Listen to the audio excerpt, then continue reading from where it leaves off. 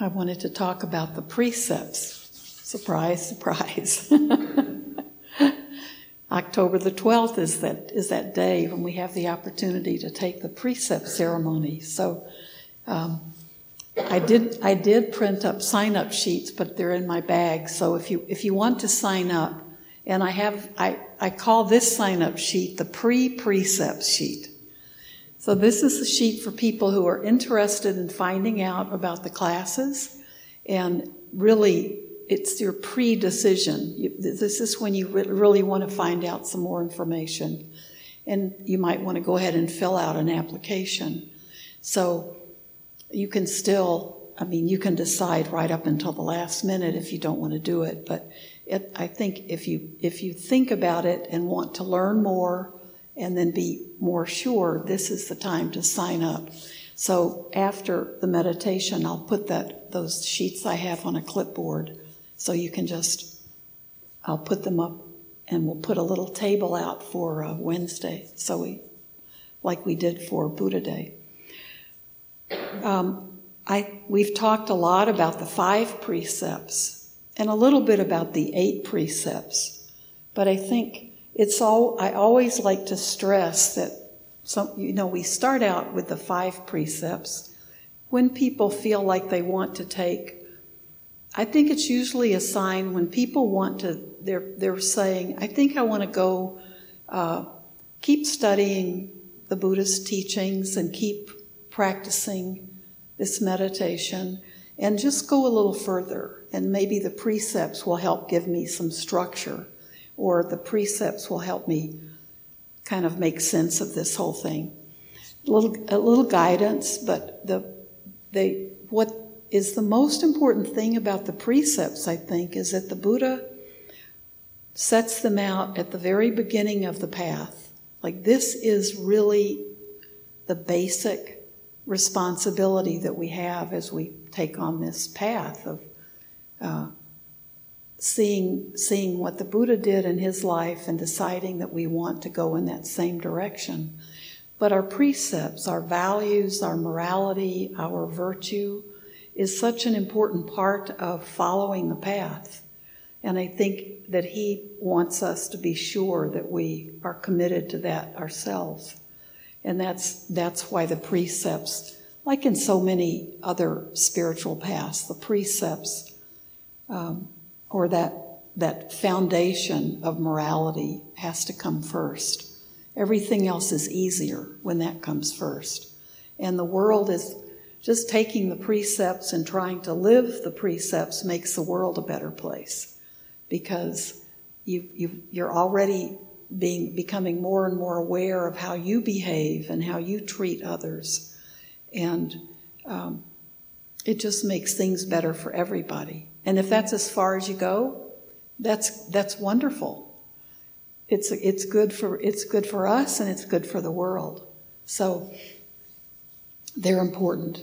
And we know the first 5 now. So someone helped me a lot with this. I always get the 5 confused in their order.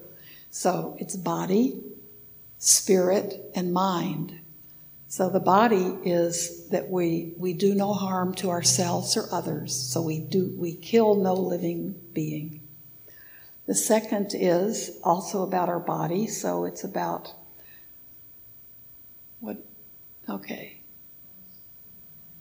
stealing. And then the third, no stealing, not to take what doesn't belong to us. And the third one is not to engage in sexual misconduct. So those are the first 3. They're all about our bodily conduct. And the fourth one is, let's see if I can get this right. The last one is intoxication. So what? No, lying is the fourth one, thank you. And the 5th one is not to become intoxicated and to lose our mindfulness through intoxicants or drugs. And I think it's not much of a stretch to think about the other intoxicants we have available to us today, which would, include like gambling, shopping, Netflix, eating, binging, just too much of those things when we use it as a way to check out. So anything we do to become heedless and mindless is what we need to pay attention to. And that when we probably all have our little, ways we do it, when we just feel like, I've had enough, I'm just going to check out. I'm just going to do like Cartman, in South Park. Usually that's a sign that we've had enough and we just want to indulge ourselves or check out for a while. And that's something we need to be aware of. So when we take the 8 precepts then, some people decide they've taken the 5, they feel like they're working on those. I don't think until we're enlightened do we perfect those. But we're using them as kind of good guidelines for checking ourselves. Like if we think that things don't feel right in our lives, it's really good to go back to those precepts and think, okay, let me try saying the precepts every morning and kind of looking again at them, revisiting them every night, and see if maybe something's slipping in there. Maybe that's why my practice doesn't seem to be going well, or something else in my life seems out of balance. It could just be we need to check in again with our precepts. But then when people are ready to do the 8 precepts, all we do is add the 3 more about our speech. So we start out with being honest, telling the truth, not lying. And then we add not to speak maliciously and not to speak harshly and not to engage in idle chatter. That's the hardest one of all. Think how many wonderful hours we spend in idle chatter. And my intention is always to bring the list of all the things the Buddha said were included in idle chatter, and I have to get that sutta and copy it. It's talking about everything. It's talking about the weather, about politics, about the Buddha said about royalty and about, entertainment. So it's like us talking about what Tom Cruise is doing or what movies are on. So, and I think we have to think about that in a balanced way. We know in our worlds we can't cut that out completely. If we're engaging, like if we're going to the store, we may have some just kind of little conversations with people who help us or who we run into along the way. But it's that precept, I think, those 3 about speech are really getting more and more into really seeing how important our speech is and how important it was to the Buddha in terms of developing and doing no harm. And so as we look more and more at those things, the importance of it is one of the awarenesses that can help us just knowing, okay, I'm adding 3 more precepts just about my speech. So this is going to be my dedication, say, for this, to work with this and decide that I'm going to make some shifts. I think some of those take, like social chatter, takes a big shift. It has for me, because it's really hard. Sometimes there are certain people that we know and we really like that we just can't engage in right speech with them sometimes. And that's a hard realization. Recently, I was talking about speech and someone wrote me a letter. And they live in Nevada. I don't know who it is. But they heard one of my talks about the precepts. I guess it was either on the podcast or somewhere. But I got a long letter from a person who said, you said that talking about politics and debating about politics was not right speech. So he wrote a long letter about why I didn't understand. I must not have any interest in politics because I'm a nun. He doesn't know But he said for him, that's his passion. And so he thinks it's very important whenever he can to talk to people about politics and how messed up things are. And so I'm still kind of reading and rereading that letter because I thought, wow, somebody went to the trouble. I mean, he went to the trouble of like typing a letter and sending it to me. And so I really want to, I really am grateful and respectful of that. But I thought I just had to kind of laugh that he thought I was probably like removed from the daily world, so I didn't understand how important politics were. And when I feel like I understand his point of view enough, I still think that that's one of the things that we know when we are out of balance. That's what we need to be looking at when we're kind of obsessed with, if you are obsessed with following, did somebody say something? If you're obsessed with following the news or especially if you're obsessed following certain politicians, we can be upset all the time. We're going to hear it over and over and over. So we can be tormented by that kind of obsession, and there's no peace. So and I think this person who wrote me sincerely believes that he kind of needs to do that for the world. They need to hear his point of view. And I think that's a good thing for us to look at. Like, are we just engaging in a hopeless conversation? Or we might be talking to people who agree with us, so we can all get all worked up at the same time. I mean, that's what I find. If I'm talking with people who they agree with me on every point, we just get ourselves worked up. We just can, it's like a bunch of little kids just causing each other to go off in temper tantrums or something. And if we're talking to people who we don't agree with, it's probably, these days there's rarely listening going on from one side or the other, because we're all just trying to make our points, and we don't have a lot of opportunities to really listen to each other.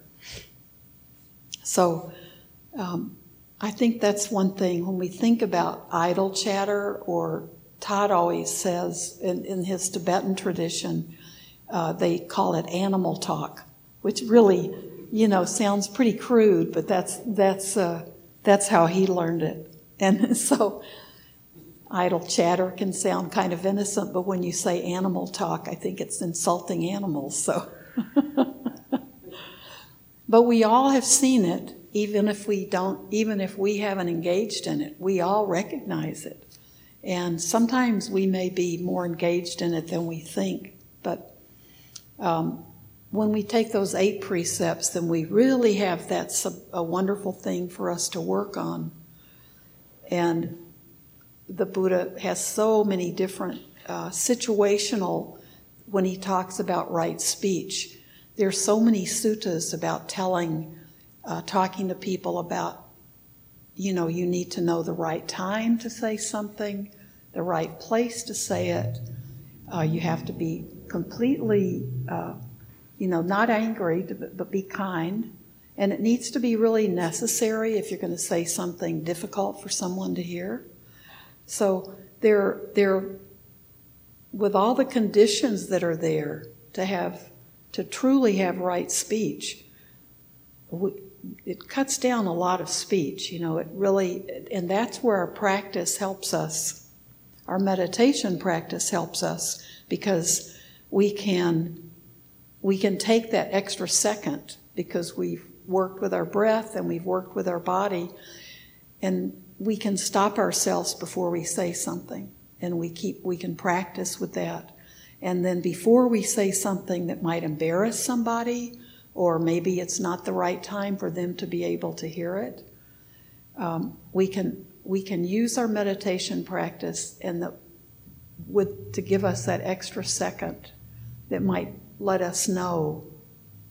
I'll say this later. I'll talk about this in private. or maybe this isn't the right time to bring it up. So these things all tie in together. Then the next one that we can take. So we usually say the 5 precepts. The 8 precepts are called the 8 lifetime precepts. And there is a second kind of 8 precepts, but that's usually used on Poya days when people go to the temple. If you're in Asian countries, if you go, well, in Sri Lanka and the Theravadan countries, it's on the full moon and the new moon. Is it the new moon and the full moon? And they just hang out at the temple most of the day. So that's when the women wear white and the men wear white. And they have talks, and they can go and maybe join different classes or talks, and they have an opportunity they can go and listen to chanting or go and sit and meditate. But they basically are at the temple all day. So on those days, they take 8 precepts for that day. And the whole time they're there, which might be 8 to 12 hours, they honor those precepts. So that is not to be confused with the 8 lifetime precepts we take.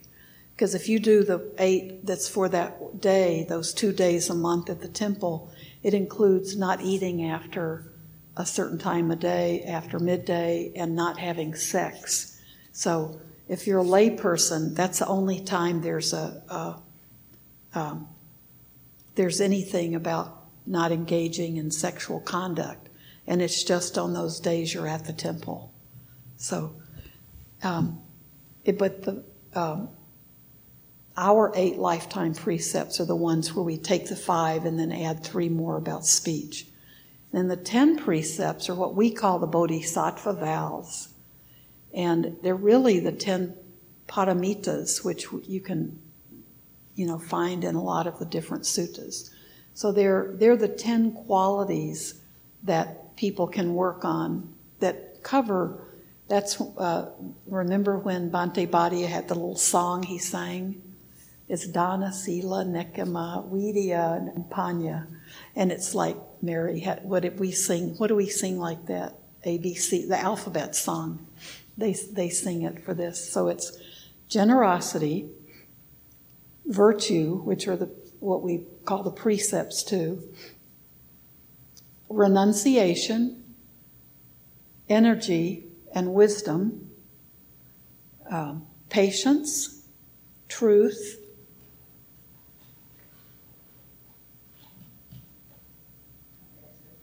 what? I can't hear you. And metta, and then metta. So I'm going to say go with compassion, okay? Kanti sacha. Aditena. Aditena is determination. Not compassion, determination. So truth, patience, truth, and determination. And then loving kindness and equanimity. And so those are the 10 bodhisattva qualities. And a bodhisattva is someone in training to become a Buddha. You've decided. So those are, but they're also the qualities that we're always working on when we're practicing on the cushion, when we're living our daily lives, when we're trying to live with our precepts and work with those. Those are the qualities we're always talking about and always working with. But when you take those precepts, they give you qualities that you can focus. That can be part of your focus, because all the Buddhist teachings are they're endless list of things and qualities and things you can look at. Sometimes we get lost in all the teachings and there's 5 of these and 8 of these and 10 of these. So those bodhisattva qualities can give you entire areas to study. You can study patience. You can study determination. You can study those things. And lots of teachers have taken those qualities from the Buddha's teachings and written about just those qualities. So it's easy to find really wonderful commentaries and teachings with the qualities. So that's, and we start with the 5, then the 8, then the 10. And so when you take the 5, you get a Buddhist name that one of the either Bhante Sujata or the monastics put the names together and give them to people. And they're all beautiful names in Pali that represent qualities. So, except, where's Bhante Asaji? Yours means horse tamer, right? Your name, Asaji. Tamer of, how would you say it in English? We always tease them about he's a horse trainer. What? Well, we always think your name means horse tamer. Bhante Amita, what does your name mean? Endless? And Wimala means clarity. What does Dhammika mean? So one who practices Dhamma would be. So those are the kind of names that people get are the same type of name. And so that you get when you take your 5 precepts. And usually I think it's good to just keep the name your teacher gives you and work with that. I don't know if there's anything magical about it or special, but it's good. I've known a few monastics who kept asking their teacher to change their names. And you know, one teacher, one nun told me when one student asked her 3 times to change her name, and that teacher would tell them the name before their ordination and gave them the choice, like, do you like this name? And she had one student that I knew, and that student asked her 3 times to change her name. And she told me, the teacher said, you know that's going to be a difficult student when they are never satisfied with the name that you want them to take. And that turned out to be true. So it's good, whatever the name you're given, it's fun, and it's always good to work with it and to embrace it, I think.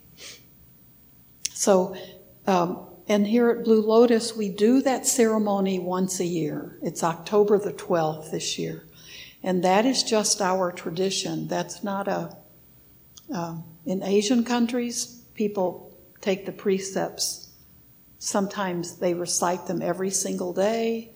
Every time they go to the temple, they'll recite it, or whenever they have whenever the Sri Lankan people may come here to do a special service, it's part of what they chant to the monks when they begin that service. They always chant the 5 precepts. So for them, it's like a constant thing in their lives. The same way we might have learned the Bible or the Talmud or something when we were younger, or we knew the 10 Commandments at one time, or whatever religion we were raised in. But the ceremony that we do is just our way of giving people a way to, kind of have something that you hold on to as you move forward in the teachings and your own journey with them. So does anybody have any comment or any kind of question about those that's a lingering question? Uh-huh. Is there a different style of meditation, different than Vipassana, where you would maybe use a precept as your object of focus, or where do they come into play? You can use that. You can use it as a focus of your meditation, and that's fine to do. Like if you're just sitting and you're calm and you're breathing, you can use, maybe say you have a stomach ache, you can use that as the focus of your attention, and just whatever arises for you, you can even relate it to one of those concepts.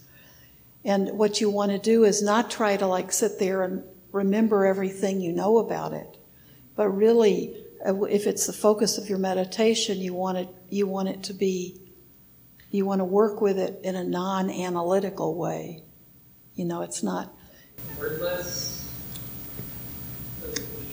If you can do it that way, that's perfect. Yeah. So, if that makes sense, yeah, it's always, yeah. Can you still keep your religious identity? Absolutely. Yeah.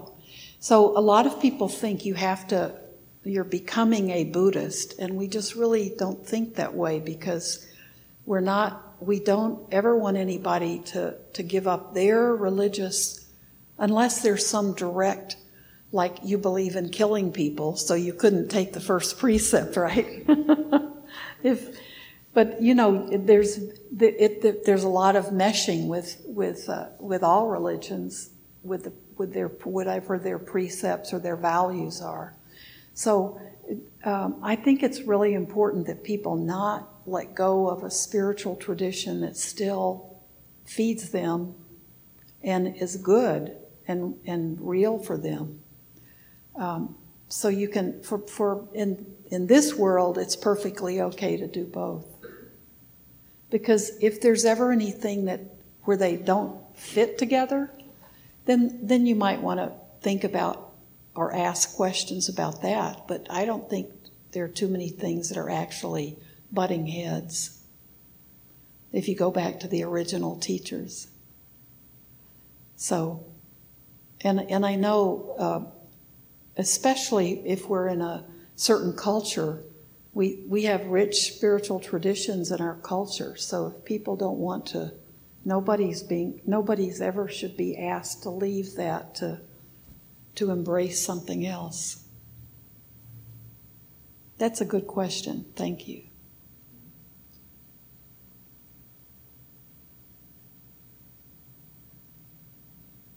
Okay. Now, don't knock anybody over rushing to sign up for the precepts. But it's not. We have some books. We always recommend. I think we have all 3 books now in the bookstore. I know I always get books on Kindle, so I know they're all available in that. The Mindfulness Survival Kit by Thich Nhat Hanh, which is really beautiful. And it talks a lot about the precepts, and sometimes in a different way than we talk about them. So we really have embraced a lot of in our precept ceremony, some of the language of Thich Nhat Hanh and some of the understanding of the precepts. I think the way he talks about them really helps understand them. So Mindfulness Survival Kit, and Bhante G's book, Mindfulness in Plain English. And there's another one, Buddhism Plain and Simple. And that's by, I think somebody, last name is Hagan, Hagan. So those are 3 books. And there's also What the Buddha Taught, which is a small book, but it's dense. I always think of it that way. You can read it like a paragraph at a time, and you have a lot to work with. But after a while, it gets easier. And it's a good book to keep. So there's plenty of time, and we'll have applications too. So we want to make sure people have been meditating for about 6 months at least. And that's important, because then okay, I've been doing this, and I really want to continue studying the teachings of the Buddha, practicing meditation. Maybe I'll check out the precepts. There's no need to do it too early. In Asian countries, they do it. Westerners start out meditating first, because that's what we like to do that. Or we like to do that. We want to like to do that. And then we kind of back into the precepts and stuff. And then in Asia, they always start and they build the foundation, so it's the precepts for a long time, and then meditation comes later. in general. So, thank you.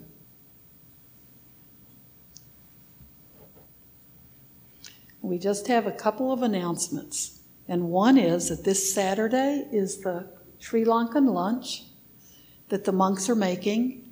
And we will now have new compostable containers. I'm so happy about that. Isn't that wonderful? Bhante Amita's ordered them. They should be here. And if anybody wants to know about compostable containers, he's now an expert on it. So I'm really happy about that. I think that's just wonderful. And the lunch is wonderful. It's $10, and you can. They need to. Is there a sign-up sheet, or it's all online? Okay. So you can. And it's okay to eat them downstairs on Saturday. Okay, you can eat downstairs, or you can pick it up to go. Then you can buy a lot and feed a whole bunch of people somewhere. Take them home. And the other thing is Sunday, this coming Sunday is the open house. And the hours, Sherry, what are the hours for that? 10 to 4. And the monastics the four of us will be there. I was going to say all the monastics, and we're all the monastics right now. We'll be there. And the teachers, like the yoga teachers and the teachers who teach special classes. Greg, you're a yoga teacher. Sherry's a yoga teacher. Anybody else?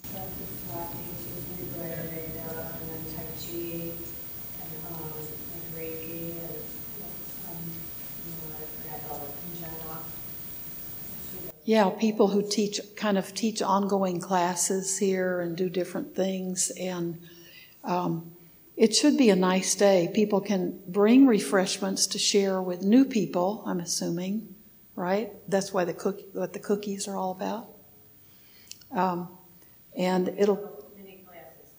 the little classes like we had that last time. That was fun. The one that we did before. I didn't do it. You guys did it.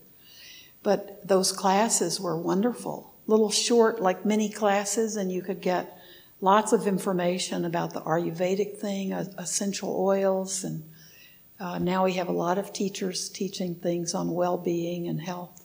So it's free, and it should be a really nice way to also if you have friends who have never been here, and they might hesitate coming to a meditation session, they can come to the open house and feel more comfortable because it's informal. And that's 10 to 4 on Sunday. Yeah, so bring some friends and come, okay? It's children friendly, right? Okay, that'll be great. And last time they had origami and things that people could do while they were kind of relaxing in between looking at things. So there'll be something like that, I'm sure. Right? Bhante Amita? Bhante Asaji? They're good at origami. So hope you can come to that. It'll be a nice day, even if the weather's bad outside. Okay, so let's all stand and pay our respects to the teachings of the Buddha.